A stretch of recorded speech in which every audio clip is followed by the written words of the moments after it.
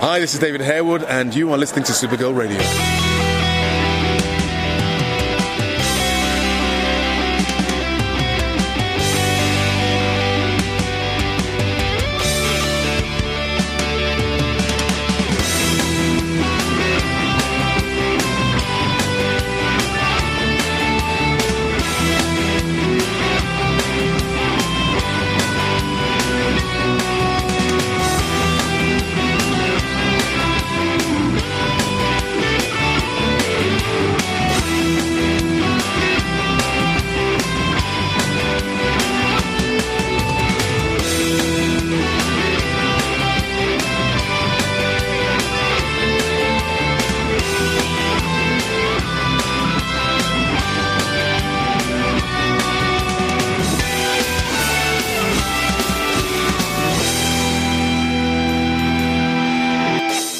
Welcome to Supergirl Radio, your source for all things related to the CW Supergirl TV series and the character of Kara Zor-El.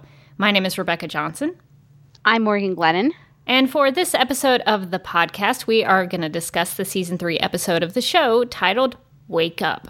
And full disclosure about this recording, due to my vacation for Thanksgiving, we are recording this earlier than we normally do and have only gotten the chance to watch this episode once. And it's a little bit different, and there's probably going to be a little to no editing on this this episode. This is going to be a looser episode, more conversational. Yeah, looser episode. We're gonna play it by ear. We're going legend style on this one.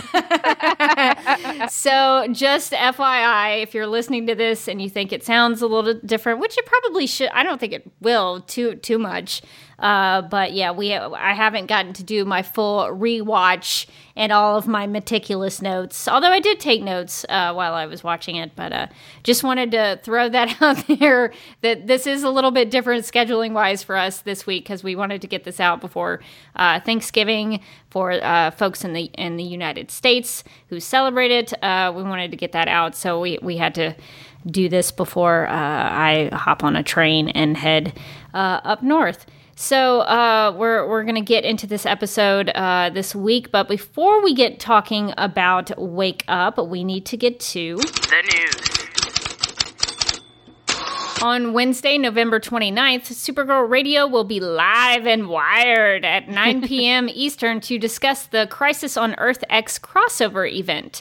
We'll be teaming up with the Flash podcast, Quiver the Green Arrow podcast, and the Legends of Tomorrow podcast. So if you'd like to listen in and chat with us live, we'll be doing that over at mixlr.com/DCTV podcasts. That's mixlr.com/DCTV podcasts, and that has an S on it. Or you can download the Mixlr app and follow DCTV podcasts to get some notifications. So you just follow DCTV podcasts, and when we go live, it should pop up a notification on your smartphone, and you can be notified when we're live and wired, and you can hop on into the chat. We've done this with our charity events and some other things, even Supergirl Radio. We did that for the Season 2 finale. So if you were there with us, you're probably a little familiar with the Mixlr experience. Should be a lot of fun to get everybody from all the podcasts together to discuss this big, huge crossover that's happening next week. So we're very excited about that. All right, well, that's all the news we have. Just the announcement of the live event, and please come and join us. It's always a lot of fun. But Morgan, let's get into this discussion of the Season 3 episode titled Wake Up. And here is the official description. Quote, when Winn and the team discover an alien ship has crash-landed deep underwater beneath National City, Kara/Supergirl is called in to investigate. Meanwhile, Hank attempts to bond with his father, Mirren.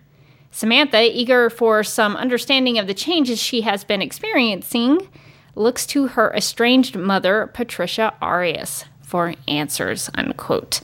So, Morgan, this had the long-awaited return of Mon-El, which I know you're super jazzed about, super excited about.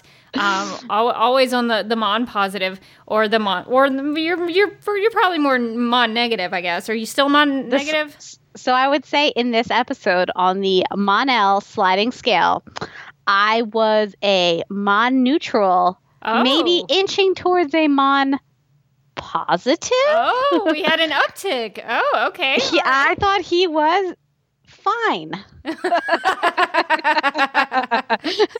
That should be considered a great compliment, considering your previous position on the Mon scale. So what did you think about his return to Supergirl? I thought it was interesting. I mean, I had seen the preview for last week, so I knew he was coming back. So I was kind of like, oh, great. It is Thanksgiving week when sometimes you have to see people that you're not necessarily excited about. So I was like, okay, Mon-El is like that one family member that you're like, I've been ignoring you on Facebook for a reason. But I thought that they did a pretty good job of making it like kind of an intriguing mystery of like what was going on with him and why he was acting different and why he like had invested in that facial hair and because you got the impression like right away like he seems to be acting like it's way more than like a couple of months. She's like, oh cool, it's been so many months and I've missed you so much, and he kind of seems so standoffish and like surprised to see her. It made sense when you later learn out that he's been gone for in his time, it's been like 7 years, not 7 months. Right. So I thought that they did a pretty good job of making him seem just different enough to explain why he was acting like that way. Yeah, and he had some secrets that he was not sharing right away. Like Jean. Yes, like Jean. Although we still don't really know Jean's secrets. Jean has not shared his secrets yet. He's still keeping that one close. But we did find out at least one secret from Mon-El. What did you think about his revelation that, oops, he's married now? Whoops. I was watching the episode, and especially when they got to the scene I really liked between the two of them was the scene where they're out on like the balcony and sort of talking, and it felt very much like a scene that you would have between two people who have been broken up for a very long time. And especially like from his perspective. So when it turned out he was married, I was like, oh, yeah, that feels right. Because he seemed like even in the beginning when sort of when they have Mon-El and they have him in like the like DEO hospital and like Kara's giving him like a kiss on the head or something. And he's kind of like, oh, like so awkwardly kind of just smushing himself away almost. It kind of makes sense at the end where you're like, oh yeah, super awkward. He's married now. Yeah, that really devastates me for Kara because she was so excited to see him again. And she even says, like, this is all I've wanted. I can't sleep because I see you dying in my dreams, which is like, that is hardcore. Like, she didn't sleep anymore. Although, I wonder if Kryptonians need to sleep. That's a whole other thing. Kryptonians sleep? Do they sleep? I would love to hear feedback. I was very sad for her because Melissa has that great scene when Mon-El is in the cell and it's really emotional and she's pouring out her heart to him and he's still kind of standoffish at that point, and she says, shame on me for having a human heart. Oh, that line really, that hurt. I felt so sad. Like I think it's pretty well known that I'm not a super big fan of that pairing. But when she said that, oh, it broke my heart. When Kara gets upset, I get upset. And it was Melissa did such a good job in that scene. Yeah, well, I think you haven't verbally expressed it, but I think you're a Kara happiness shipper like me. And yes. So when Kara is crying or upset, that's like, it's really hard to watch because you want her to be happy. So I was really, really sad for her in this episode because she got what she wanted. Mon-El came back, but he came back bearded, even though she said she liked the beard. He came back bearded. He came back speaking another language. I think he said it was Saturnian. I'm not saying that right. Saturnian. Yeah, it's the language from Saturn. I was so busy live tweeting all of my National City real estate thoughts that I totally missed that. I was like, oh, he said what the name of the language was. I hope Rebecca got that. Well, it is the language of the people of Saturn, I believe. And we will talk about the real estate development because I definitely thought about you while I was watching the episode. So I think the realization that he was not only married now, but he spent time in the future. He's been gone for 7 years. He tried to communicate with her and tell her he was okay, but in 7 years, I guess he figured this. I'm not going to be able to see Kara again, even though he still wore the necklace, which I thought was a nice touch. So he still thought about Kara, but I guess in 7 years. He started seeing Imra, and things progressed and things happened, and they got married. So I thought it was a shocking introduction of Saturn Girl, for me at least, that it was like, oh, cool, Saturn Girl is in one of the pods, which totally botches my earlier theory that the World Killers were in that ship. Totally not correct. By the way, so it seems like a lot of Legionnaires are in the pod. I think they say 5 other passengers on Mon-El. There were 5 other passengers on Mon-El's ship. So we had Mon-El, then we had Saturn Girl, and so I'm very curious to see who else is on that ship. Did they just leave the other people in the pods? Were they just like, nah, they're cooking, they're not done? Yeah, I think that was kind of the basis of it. Is I guess they were still sleeping. Maybe they wanted to sleep in. Yeah, that's true. That's fair. That's me every weekend. Yeah, I mean, do you really want to wake somebody up who they don't have to be awake? I mean, they could just sleep a little longer, I guess. But yeah, so I was actually pretty shocked at the reveal that they were married, because I thought maybe like she was his girlfriend or something, but I was like, oh, that's a whole different level that they are a married couple. And yeah, like that's some commitment. Yeah, and I think that really took Kara by surprise, even though she seemed like she had suspected something throughout the episode, because she was like, who is this? So I wonder how that's gonna continue on. But if that's the case, then if you know who else might be showing up, that could leave the door open for someone else to move in and have some feelings for Kara, and that's okay with me too. But I'm not going to give that away if someone doesn't know who might be showing up. So that was definitely a twist in the Mon-El return that I was not expecting.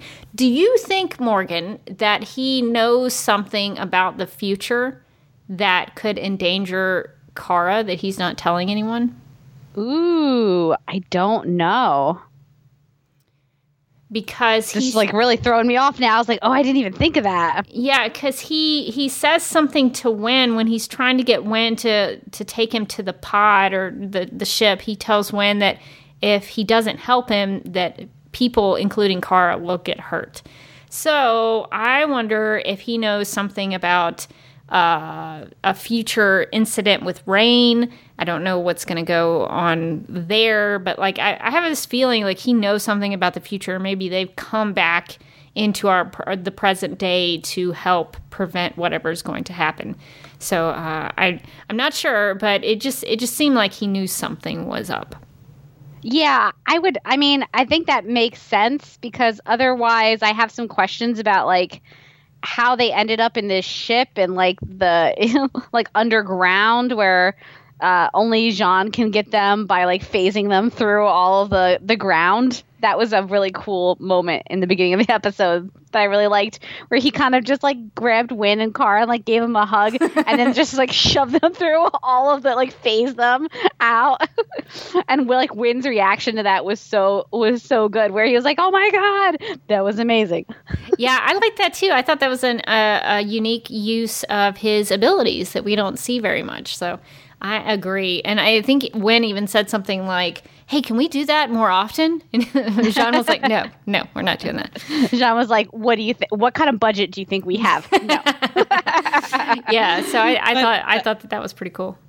Yeah, but I'm interested in like how they all ended up on this ship in like sleep mode, basically, because I think that would make sense if they were coming back from the future to help out with something, that they would all get into their like sleep capsule pods and travel together. Otherwise, like, why were they all in that ship together to begin with? Yeah, I guess if you're time traveling, you have to be in some sort of sleep state. I don't know. I've never time traveled before, so I don't know how that works. And I notoriously don't understand how time travel works. So, so we are at a real loss here, Morgan. We're at a loss. Yeah, this is not going well. We are striking out here. So we'll have to learn what happened with them and hear more of their story. Hopefully, that will be coming. The one moment I did really like was that after Wynn let Mon-El out, which like I was like, Wynn, really?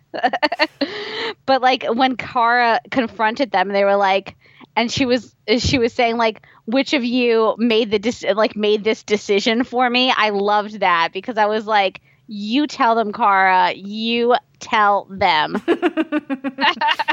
Yeah, it was nice to see her sticking up for herself and telling them what's what. Because it was kind of boneheaded for them to not. They were both keeping things from her. Not cool, guys. Not cool. A lot of secrets going on here recently. A lot of secrets. None of them coming from Jean. I'm still a little disappointed. And speaking about Jean, and we mentioned some real estate developments in this episode. So what did you think about Jean connecting with his father and what they decide to do in this episode? So I feel like if you asked me, what was that episode about? I would say, oh, it was about Space Dad and Space Granddad looking at some National City real estate. Because that was all it was for me. That subplot in the episode made my whole life, almost specifically because they basically confirmed that Jean actually did live at the DEO. And now my everyone is homeless headcanon is like that much closer to being a reality. I have to say that when I was watching the episode, I totally thought about your theory, and I was like, Morgan is going to be very happy about this. I felt so vindicated. I was like, oh, I'm going to be just so gross on the podcast. Like as soon as we get on, I was like, I called it. We never see anybody's place. Everybody just lives at the DEO or under Cat Grant's desk. And they have not explicitly confirmed that yet.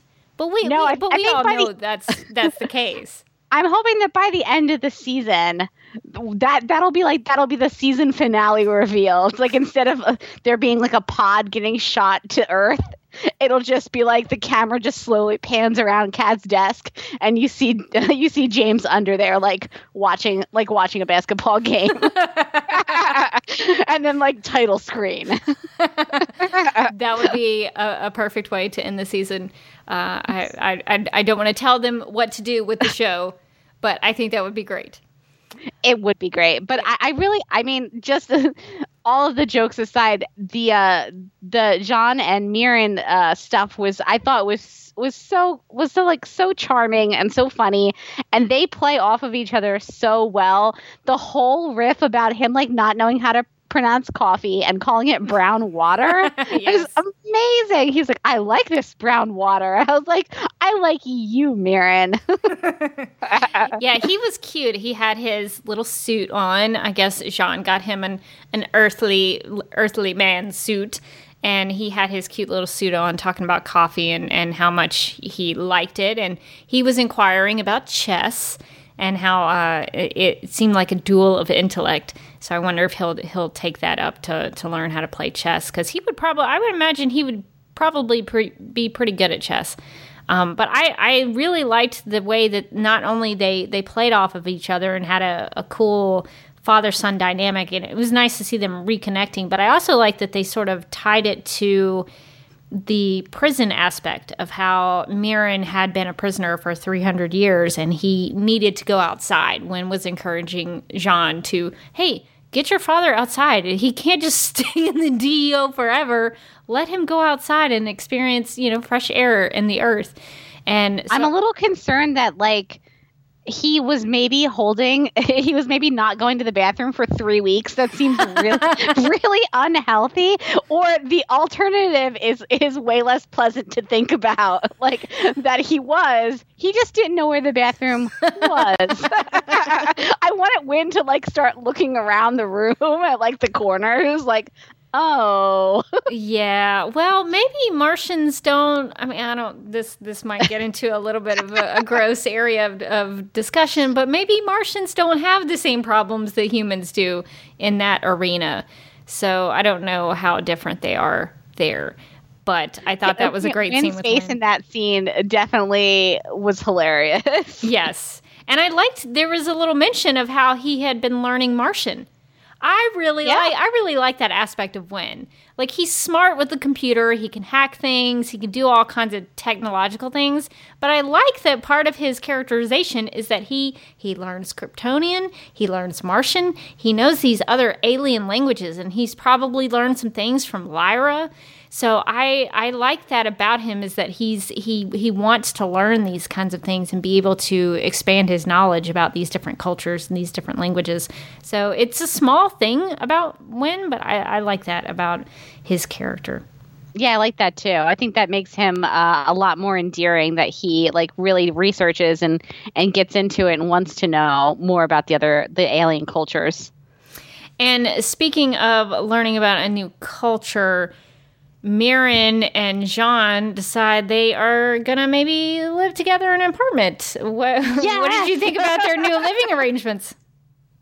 I cheered at the end because I was so happy, because all I've wanted since Mirren came on the show was for them to be roommates, because I feel like if the writers don't go into, like, the comedy of, like, having to be roommates with, like, your dad who you haven't seen in, like, a million years, that would just be a missed opportunity. I think there's going to be so many places where they could just, like, really have a couple of, like, really solid jokes about John and Mirren, like, sharing an apartment together and, like, not respecting personal boundaries or something. I think it's going to be really good.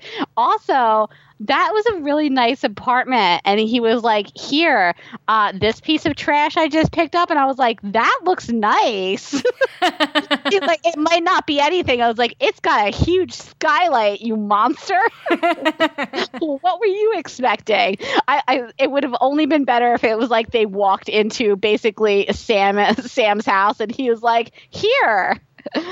But you're gonna have to sleep on the couch. I'm sorry. I mean, if you go to Sam's house, those are the rules. Like, I bought us this house. We have 5 guest rooms, but they're really all for the guests. You're gonna have to sleep on the couch. Yeah, I think maybe he was comparing the new apartment to the DEO. Maybe the DEO living quarters are just really nice. You might be really swank. I mean, we've never seen them. We have never seen them, but they could be really nice and comfortable. And going to this apartment is a downgrade. Just like a step down. Yeah. I was like, look at your natural light. I feel like Mirren should appreciate that, having been in captivity for, like, what was it, hundreds of years? 300 years. Just 300 or so years. I think a nice natural skylight is just really gonna be nice for him. some brown water in the morning, a nice natural skylight. I mean, some chess in the park. I feel like Mirren's got, like, a nice schedule for himself now. Yeah, he's gonna really be living it up. I think he's gonna be living that good life. And in addition to the comedy aspect of it, I thought it was really nice that they talked about having a home together, and that was something that both of them really wanted. And it was just nice to see them connecting on that level that they could have a home together, especially when I think about the flashback that we got of Mirren and the two daughters and Jean coming home and seeing what their home life was like and seeing what their family dynamic was like and how sweet that was. And so it was nice for me to think about how they could have that kind of thing again. So even if it's a little comedic, I do think there's emotional component there that I like as well.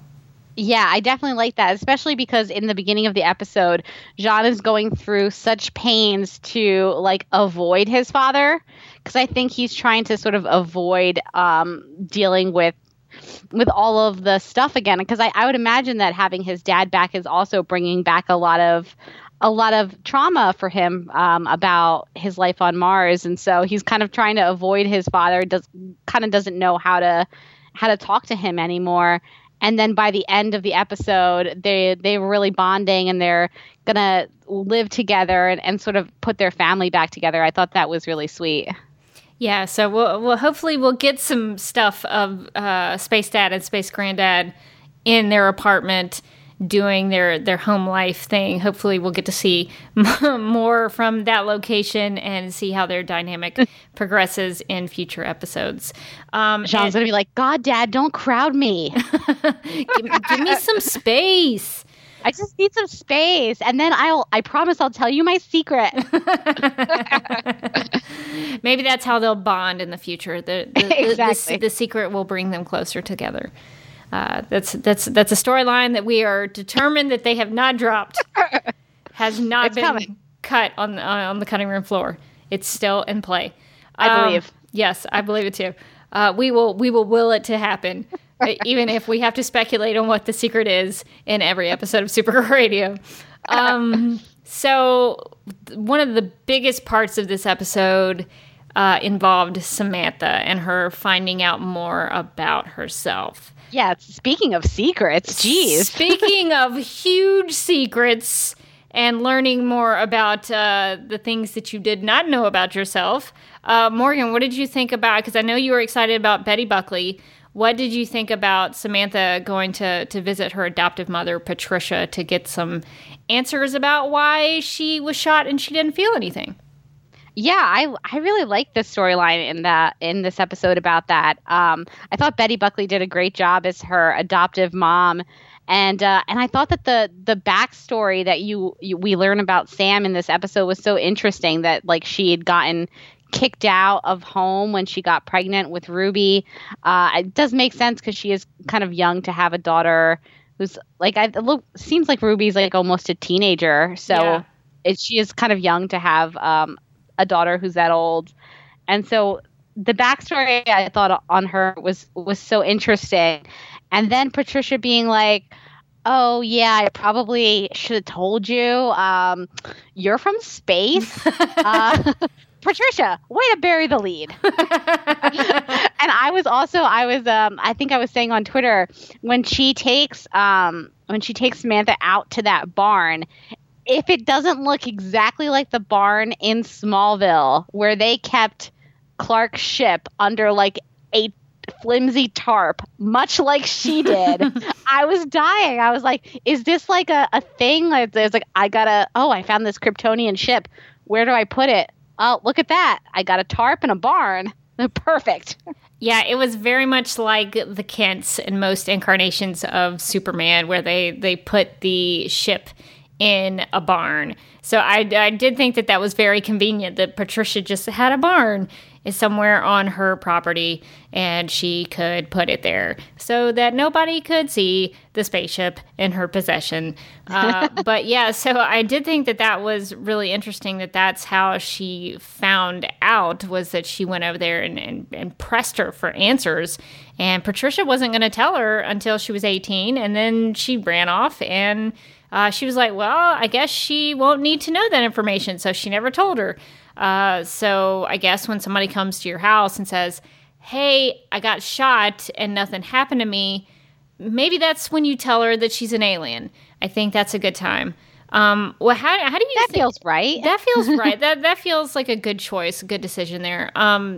Morgan, what did you think about, because I was kind of surprised by Samantha's reaction to the news that maybe she is from outer space. What did you think about how she dealt with learning that news?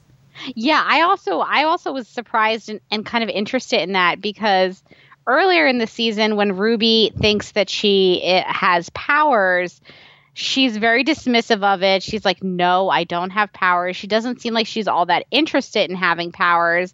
But is like, as soon as she kind of finds out that that's actually what she does have, she seems like very excited about it and very like, yes, this is like, I have powers and I'm going to become a hero and all of this, which I thought was interesting. It was not at all how she reacted earlier in the season.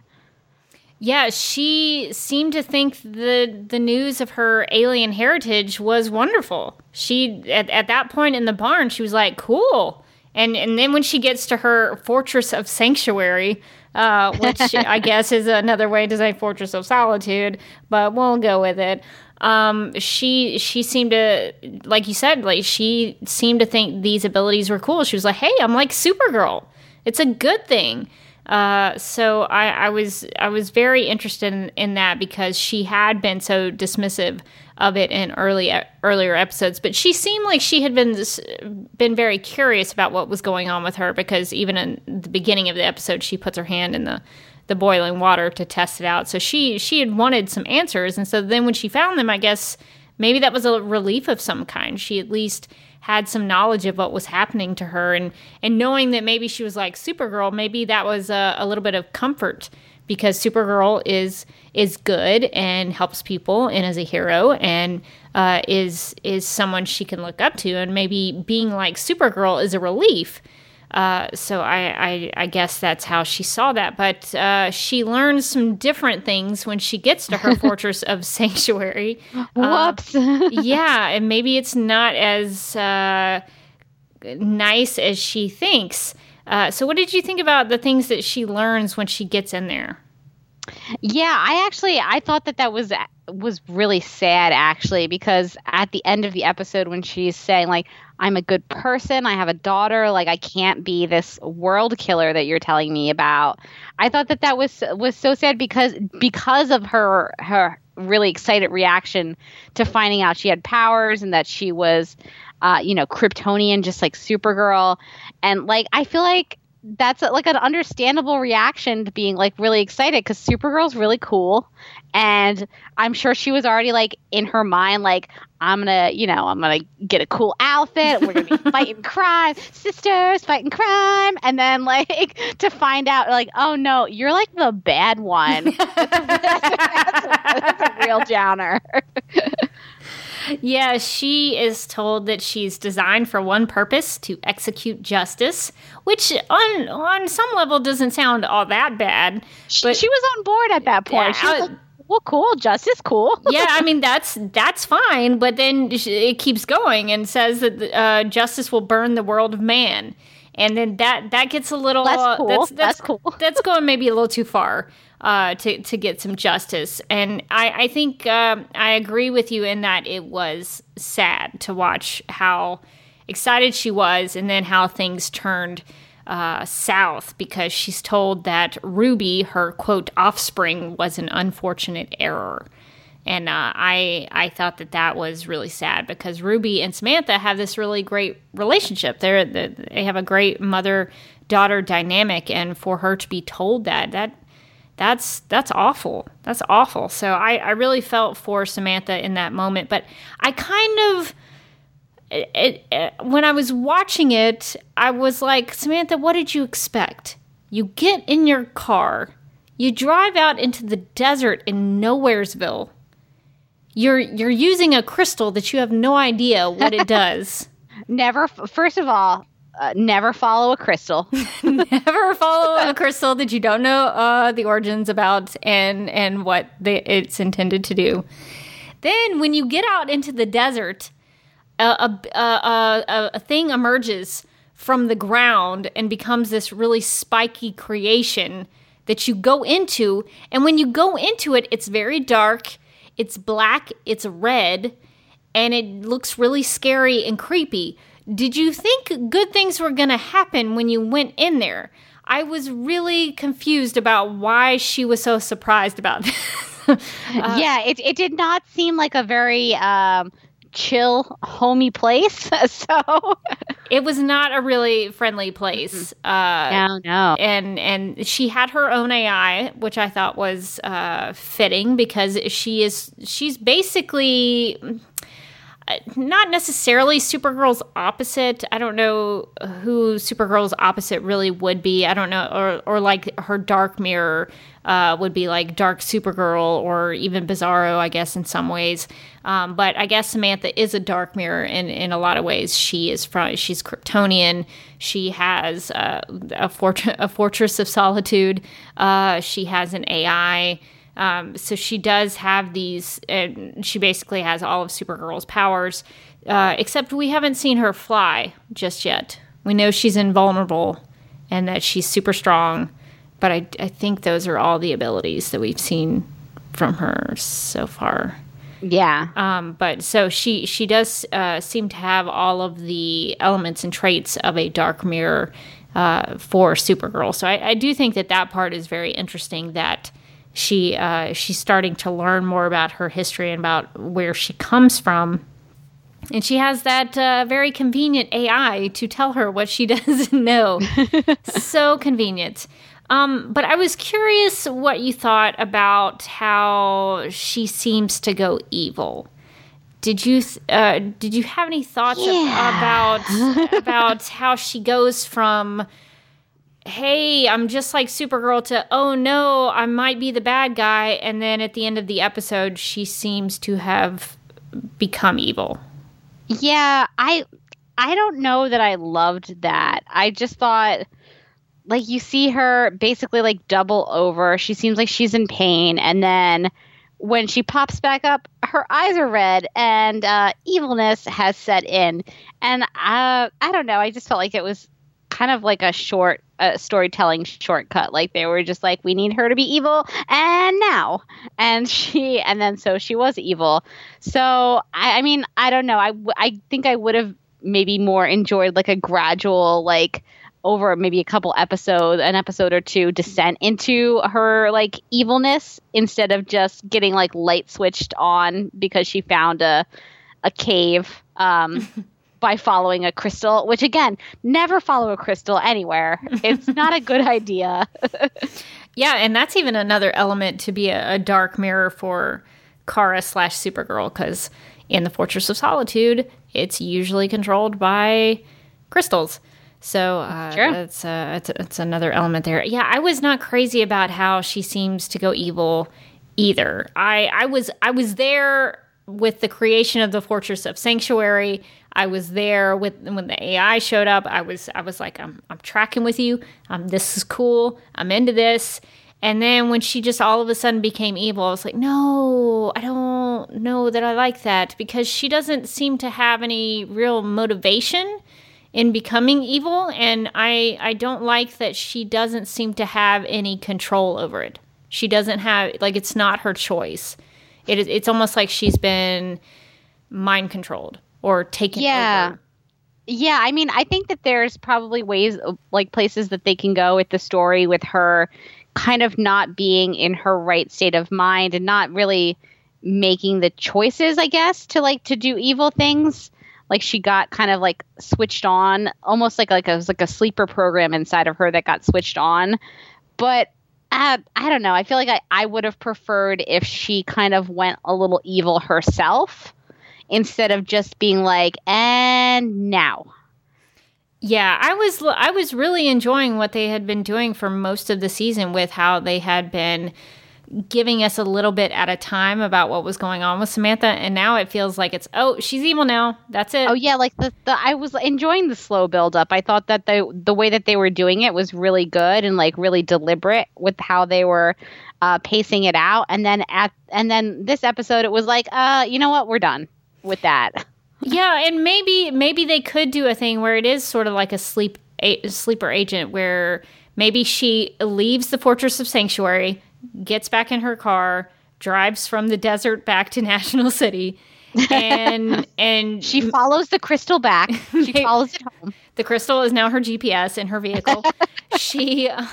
Maybe she can still operate as normal. Maybe she goes to L Corp, does her business stuff, does her mom stuff with Ruby, and then at whatever given point, somebody does flip a light switch on and takes control over her.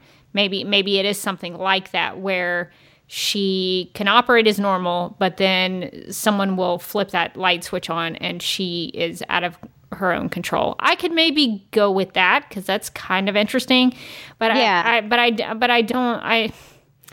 I guess I've gotten sort of attached to Samantha, and I don't like that she has no control over this.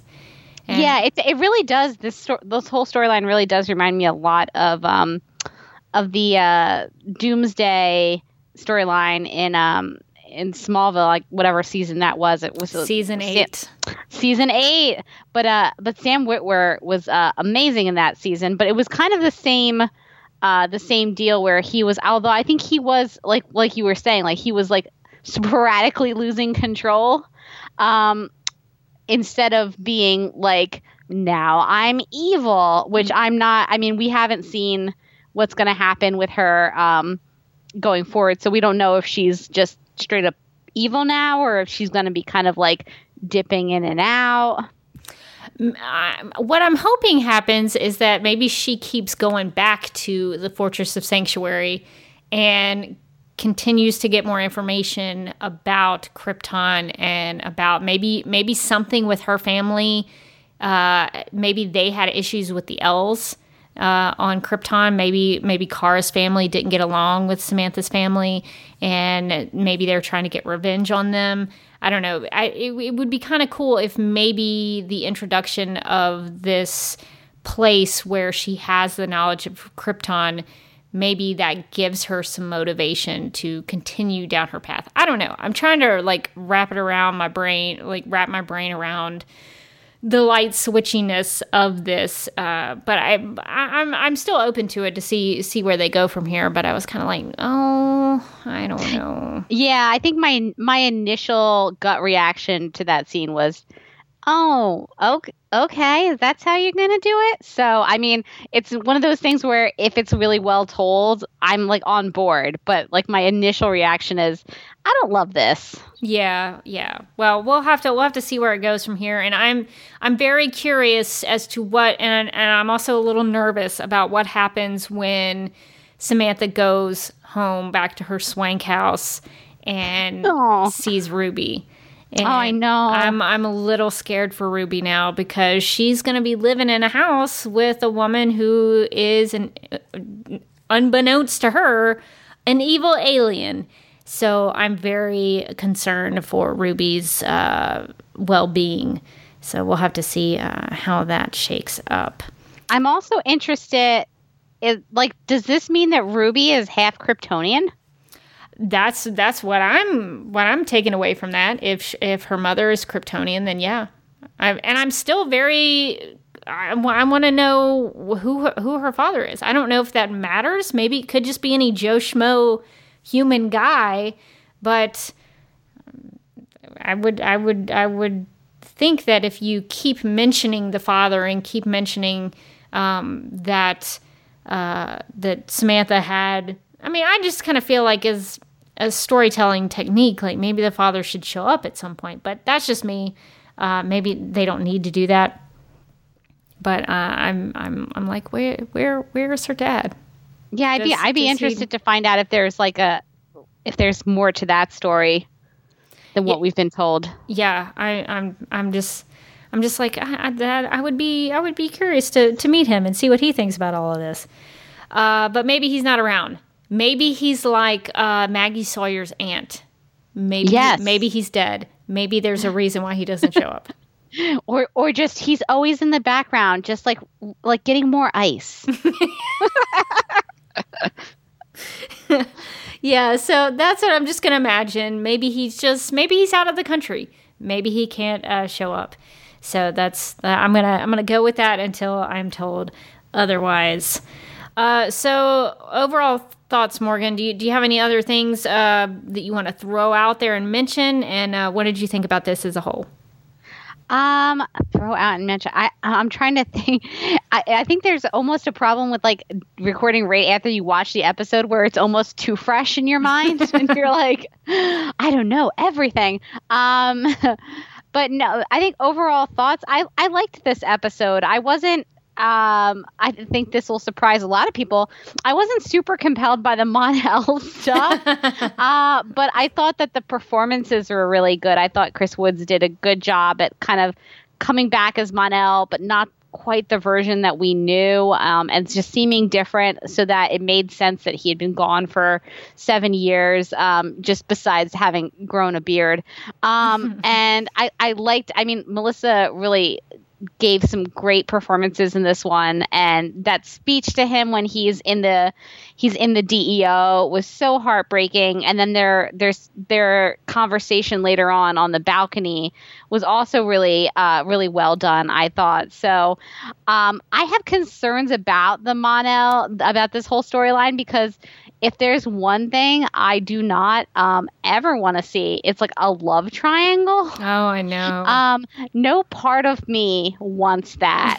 So I'm hoping that this is like the start of Kara and like Kara moving on from Mon-El and that whole situation. Maybe being, working with him and being friendly with him, but kind of putting that in the past. Because if I have to see a Kara and Mon-El and what's a Saturn girl, if I have to see a love triangle between the three of them, that's my worst case scenario.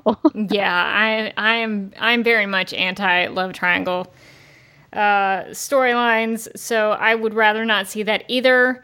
When Mon-El and Imra started kissing in front of Kara, I was like, no. Don't. No. I was like, oh no. No. Like, I didn't care that they were together. I was just the implications of the love triangle. I was like, no. Of the love, it's always the implications of the love triangle. I'm like, I can't do it. I don't have that in me. Like, but I don't care who is with who. Just no love triangle. Just no love triangles, please. No, I mean, overall, I thought it was a pretty good episode. For me, it was the National City real estate episode. I was just happy that we found out that some of our characters are no longer homeless. Really psyched about that. We know where they did live and where they do live. So that's one down, everyone else to go, basically. Besides the Danvers sisters, I'm not sure anyone else on this show has a home. So that was really exciting for me, as I'm probably one of the only people who cares this deeply about where everyone lives. So it was going to be a good episode for me if it was like centering around real estate. But no, I thought that the John and the Mirren stuff was really strong, and I thought that the Sam stuff up until the end was really good too. I just didn't love the sort of light switchiness of the evil revelation at the end. I thought that could not be so great, but I'm still sort of in a wait and see period with that, because we really don't know what's going on with her still. Well, we do know now that it's okay to call her Rain. Yes. She was named Rain. Just when I was consistently calling her Samantha. now you got to switch it up. Now you got to go back. Keeping me on my toes. Yeah. So I guess we can call her Rain from now on. I guess that's okay. I liked this episode. I thought they did a good job storytelling-wise of having this theme of reconnecting with people in your life, whether it was Mon-El and Kara, or Jean and his father, or Samantha and her adoptive mother. All of those characters had some sort of reconnection that was happening, and I liked that. And I liked the tie with the tie back to the premiere with the Wake Up title, and how we kind of know now why the words wake up are important. Is the people in the pod or in the ship have to wake up from this sleeping that they're doing from the future.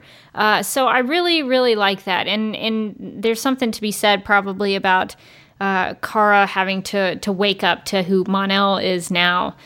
So I like all of those ties into the title. And I kind of wanted to point this out because I'm a huge Man of Steel fan. It's probably my favorite Superman story. Don't at me. But it is, don't email me. But it is my favorite Superman story. And so I thought it was really funny that, and maybe this is not intentional, but this is what I took away from it. Wynn talks about how the ship has been around for 12,000 years and it's not made out of any metal on the periodic table. And I thought that was a throwback to Man of Steel because the scout ship that is buried that they find in Canada has been there for like 20,000 years. And in Man of Steel, Jonathan Kent tells young Clark Kent that the command key that he finds in the spaceship is not made from anything on the periodic table. So I was like, oh, are they like borrowing exact phrases from Man of Steel? And there was even an empty pod, which is something that happens in Man of Steel as well on the scout ship. So I thought that was pretty cool. And there was also an Easter egg to Christopher Reeve when Supergirl says, I saw Clark do this once, and she sort of teases that she's going to spin around and then dig a tunnel through the ground. And that's something that Christopher Reeve Superman did. So lots of Superman references in there. And there was also a reference to Jessica Queller, I think. Samantha says Mrs. Queller is coming to stay. That made me laugh because I think I've mentioned a couple times that she was Jessica Queller was a writer on Gossip Girl, and I believe they also named a character after her. Like it was like a Principal Queller or something on that show. So I was like, she just like loves throwing her last name in things. Well, if I was a showrunner or a writer on a show, I would make everyone. I would call everyone Rebecca. I would. Exactly. I was going to say the same thing. Our shows would just be like a B and John Malkovich nightmare, where every character is Rebecca or Morgan. So I thought that was cool that we got a Queller reference in there. But yeah, I thought this was a great episode, and I'm excited to see what happens next. And I think that's going to do it for our discussion. And unfortunately, because this episode of Supergirl Radio is such a quick turnaround, we aren't able to take any of the listener feedback from Twitter or email. It's just going to be too tight of a deadline to get it out. But if you want to send us a tweet and share your thoughts about what you thought about the episode, we'll give you a retweet. We'll share it with everybody else, and we'll definitely respond to any emails you might send. It might take me a little while. I might be a little backed up, but definitely know if you do send an email to supergirlradio@gmail.com, I will respond. Just be patient with me because sometimes it is tough to respond right away. So we will be responding to your feedback when you have it. And so sorry about this change of pace with Supergirl Radio. This will be like the only time this ever happens. Just so happened the schedule was a little crazy this week. But we wanted it's tough with the holidays. It is. But we still wanted to make sure that we talked about this episode and put out an episode of Supergirl Radio. But I think that's going to do it for our thoughts and feedback. Our thoughts. We don't have any feedback. This is still something that I'm not going to cut this. I clearly did not change things up. It was also our feedback. We gave our thoughts, and then we also gave our feedback. We shared our feedback with each other. Yes, and this is good job, Rebecca. This is not me trying to justify my typo in the Google Doc at all. No, not at all. But that's going to do it for our thoughts on Wake Up. If you would like to contact Supergirl Radio, you can email us at supergirlradio@gmail.com. You can post a comment on our website. Oh, man, am I going to regret not being able to edit this out later. But you can post a comment on our website at supergirlradio.com. You can leave us a voicemail voicemail at 678-718-722. You can like us on Facebook and follow us on Twitter and Instagram, all at Supergirl Radio. You can listen to us on Google Play and iHeartRadio. We have a playlist on Spotify, so you can go check out any of the songs that you hear on the show over there. And we are listed on DC's fan page, which you can find at dccomics.com/DC-fans. We are also available on iTunes and Stitcher, so if you have some time, we encourage you to give us a rating and write us a review over there. And if you're like, oh my gosh, that's so much stuff to have to keep up with, don't worry about it. We've got you covered. Just go to supergirlradio.com, and on the right side of the page, you can find all of the links to everything I just mentioned, and so that will make your life a lot easier. And we'll have them there. So if you want to contact us or listen to us in those various places, we've got you covered at supergirlradio.com. Supergirl Radio is a part of the DC TV Podcast Network, so if you also like Arrow, The Flash, Legends of Tomorrow, iZombie, classic DC TV shows, and the upcoming Black Lightning, Krypton, and Titan shows, you can subscribe to DC TV Podcasts on iTunes and follow at DC TV Podcasts on Twitter and like DC TV Podcasts on Facebook. Like a pro. Oh my gosh! By the end, you know when you say a word a lot and it loses all meaning to you. By the end, I was like, "What is DC TV Podcast?" Well, yeah, I think you nailed it anyway. Just subscribe and find out. Just subscribe. It will be self-explanatory when you do. Well, if you want to catch up with me, you can follow me on Twitter at DerbyKid. That's DerBykid. I'm still trying to take a hiatus. For a little bit, I was like, well, I won't tweet, but I'll just like things. I'll just dip my toe in and like some tweets and maybe not retweet. Like I had like rules I was setting up for my hiatus, and I was like, but if I'm still liking things, I'm still on Twitter, and that's sort of defeating the purpose of the hiatus. So I'm very conflicted on how to treat this hiatus that I've been self-imposing. But I'm still I mean, if you tweeted at me, I would respond. I'm not a jerk, but I am just note that I am taking a little bit of a hiatus. But I am on Instagram at the DerbyKid. That's TheDerbykid. You can see any pictures I take over there. I try to put some stuff up there every now and then just to practice some photography. I've got some videos over at YouTube at youtube.com/duckmilkprod. That's DUCKMILKPROD. And I am also a contributor to JLU Podcast, which you can find over at jluniverse.podomatic.com. We have started our Justice League analysis, which has been very therapeutic for me. So you can go and hear us talk about Justice League and Wonder Woman. Some very good analysis over there. You can find me on Twitter. I'm at Mojotastic. That's MOJOTASTIC. I'm also on Instagram, just, posting pictures of my mom's dog with the Purgatory that I bought him this weekend. So if that seems like quality content you want to sign up for, that's there. I'm also a co-host on the Legends of Tomorrow podcast. If you like Legends of Tomorrow, or if you don't, you should listen. Just listen anyway. It's a fun show. It's good. It's a good one.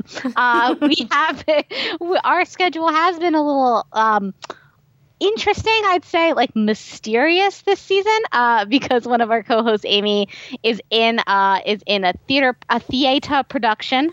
So we have to sort of figure out schedules this season. So episodes just sort of drop like magic into your podcast feed. So you should definitely subscribe so that you can receive them whenever they do appear. You don't want to miss it when Amy's on the stage, yes, performing, and I'm sure crushing if you're in the San Diego area, you should go see Into the Woods, the performance that she's doing. It's too bad that we can't just organize like a big DC TV podcast meetup. And that would be so good. She would probably be so embarrassed for all of us. She'd be like, what's happening? we'd be like her embarrassing, like when your mom's there and she like cheers really loud for you. That would be like us, but like just too many of us. It sort of makes me think of when I graduated high school. My mom thought it would be a good idea. This is back in the late 90s, so just go with me on this technology. My mom thought it would be a good idea for both of my grandmothers to have disposable cameras for my graduation ceremony. So she buys them these cameras, and so like everybody is filing in, Pomp and Circumstance is playing. I'm in the J's because my last name is Johnson. And so I'm taking a little while to come in because I'm not at the start of the alphabet. And so one of my grandmothers kept being like, is she coming? Is she coming? And it was like, just chill with your disposable camera. It's going to be fine. I think that's sort of how we would be if we went to go see Amy. Just all there with disposable cameras pointed at the stage, just waiting. That kind of reminds me of like when my high school, so I thought that was going to end up being more embarrassing. When my high school graduation, my friend's mom thought it would be a really great idea to get an air horn and to like have that go off. And I honestly can't recall if she actually used it because I feel like I probably repressed it. But I do remember being in the audience, waiting for my name to be called, just living in fear that air horn was not a joke. So we'd be out in the audience with an air horn, disposable cameras, being like, Amy, you're doing great. She is probably really glad we are not coming. We're so far away, we can't make it. But that's what it would be like if we did. So that's amazing. I kind of wish we could make that happen. But I think that's going to do it for this episode and all of our plugs. So if you want to hang out for a quick spoiler section, we'll be doing that right after our theme music. But until then, I'm still Rebecca Johnson. I'm still Morgan Glennon. And if you need us this week, we're going to be brushing up on our Martian.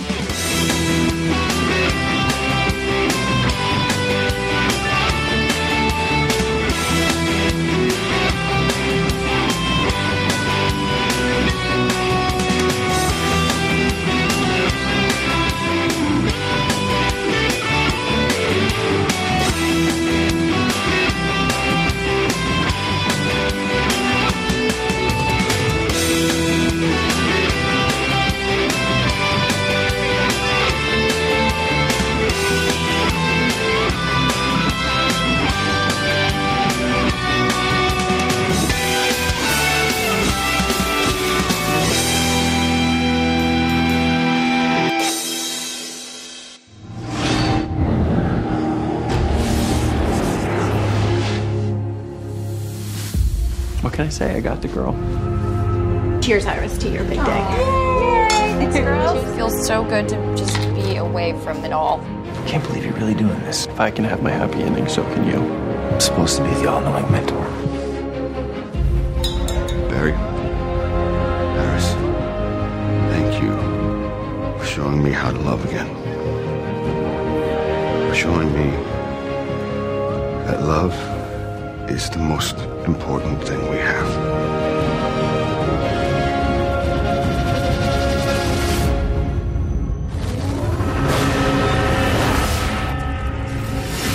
We got incoming. Oh, you've got to be kidding me. Nazis? I hate Nazis. Get everybody out of here!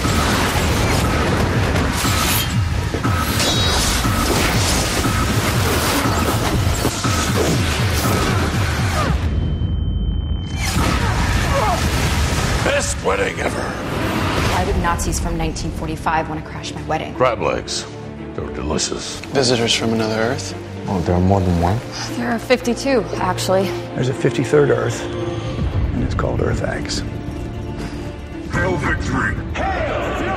They want someone to bow to worship, to lead. What you're doing is not leading. It's ruling. Ready? Aim! Kill them all!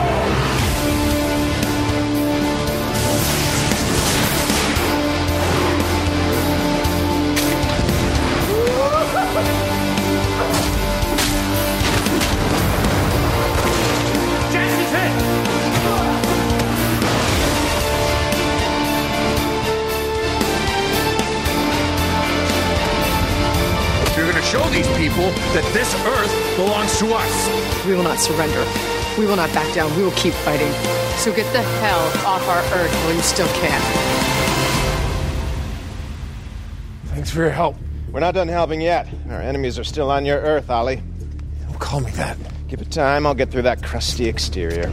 No, you really won't. I was talking to you. Crisis on Earth X. Crossover event starts Monday, November 27th. And we are back. And what you just heard was the audio for what's coming up on Supergirl. The next episode is called Crisis on Earth X. The official description reads, quote, Barry and Iris's wedding brings the gang together, but things go awry when villains from Earth X attack the ceremony. All of the superheroes band together with help from their super friends like Citizen Cold, The Ray, with guest star Russell Tovey, Felicity Smoke, Iris West, and Alex Danvers to take on their most formidable villains yet. I feel like that should be formidable foes. Foes, yeah. That's how you want that sweet alliteration there. Yeah, formidable villains yet. Earth's mightiest heroes, which in this case is not the Avengers, which is we just want to clear that up. Green Arrow, Supergirl, The Flash, and White Canary lead their teams into battle to save the world. Unquote. I love the confirmation in this description that White Canary is the main character of Legends of Tomorrow. Well, I mean, where's the lie? I mean, fair. Yeah. Where is the lie? So, Morgan, what are you most excited about to see this episode? I think I'm just really excited to see everybody together. I think I haven't had a chance to watch the extended trailer that they just put up, I think today or yesterday. I have, however, seen gifs of Sarah Lance and Alex Danvers like dramatically ripping their dresses so that they could fight, and I was like, "Oh man, I am so here for this." So I mean, excited for everybody in formal wear first and foremost, but then excited to see everybody working together, and I'm excited also that the Supergirl episode appears to be an actual part of the crossover this time, right? Instead of just like a fun addition. That is true. It's not going to be tacked on. It's going to be an actual episode. And I am excited about getting to see the Earth X villains. I am a big villain person. And I thought it was funny because do you remember when we were talking about, because, you know, I like to talk about soap operas here on Supergirl Radio, which really doesn't have anything to do with Supergirl, but I like to try to bring Supergirl soap opera talk onto Supergirl. So we talked about one of the most classic scenes that I can remember that I've ever seen from Days of Our Lives, when Sean Douglas rides his motorcycle into the church to interrupt Philip and Belle's wedding, and he drives the motorcycle through the stained glass window, and it's very dramatic. Yes. And it's just classic soap opera. When I read this description and saw that things go awry at Barry and Iris's wedding, I was like, yes, this is a classic soap opera trope. I am here for this. So I don't know if there's going to be motorcycles through a window. We can only hope. We can only hope that something like that will happen. But yeah, I'm excited to see what happens. And full disclosure, my DVR has completely broken down on me, and I have not been able to see any of The Flash this season. So this will be my first dip into The Flash season 4. Oh man. Yeah, I also haven't, we were talking about this a little bit right before we started recording, but I also haven't seen any of The Flash this season. I don't have a broken DVR as an excuse. I've just been lazy. But I was like, okay, now every time there'd be like another episode of The Flash, I'd go like, I'll catch up before their crossover. I'll catch up before. Now I'm staring down a mountain of like 7 episodes. So who knows? Who knows if I'm going to catch up? Well, you've got a week. You've got some time. I've got some time. I believe in you, Morgan. Just put on like my pajamas and get in my Snuggie and just really binge it. just marathon that stuff. Just really not see human beings for a couple of days. I wish I had that option. I have no option. So we'll see. I guess I can just go into it knowing, hey, Barry's fine. Whatever happened at the end of season 3, he's okay. He made it out, and they're gonna get married. So that's what I'm gonna take from this episode. So I'm also very excited that Alex Danvers gets to take part in this crossover. It's not just Supergirl. Alex gets to be in the action with all these heroes. So I think that's really cool. Oh yeah, that's super awesome. All right. Well, big, exciting crossover stuff happening. And just as a reminder, we mentioned it in our news section at the top of this Supergirl Radio episode. But just as a reminder, we are doing a live podcast recording on November 29th at 9 p.m. Eastern. And if you want to participate in that, listen live and be in the chat, which is always a lot of fun, you can interact with us live. And we can respond to you there. You can give us feedback straight in the chat. And you can do that at mixler.com/DCTV podcasts. And that has an S on the end. So we would love to see you in the chat on Wednesday, November 29th at 9 p.m. Eastern. All right. Well, I think that's going to do it for our spoiler section. Thanks for listening. And we'll be back with a new episode discussion next time on Supergirl Radio.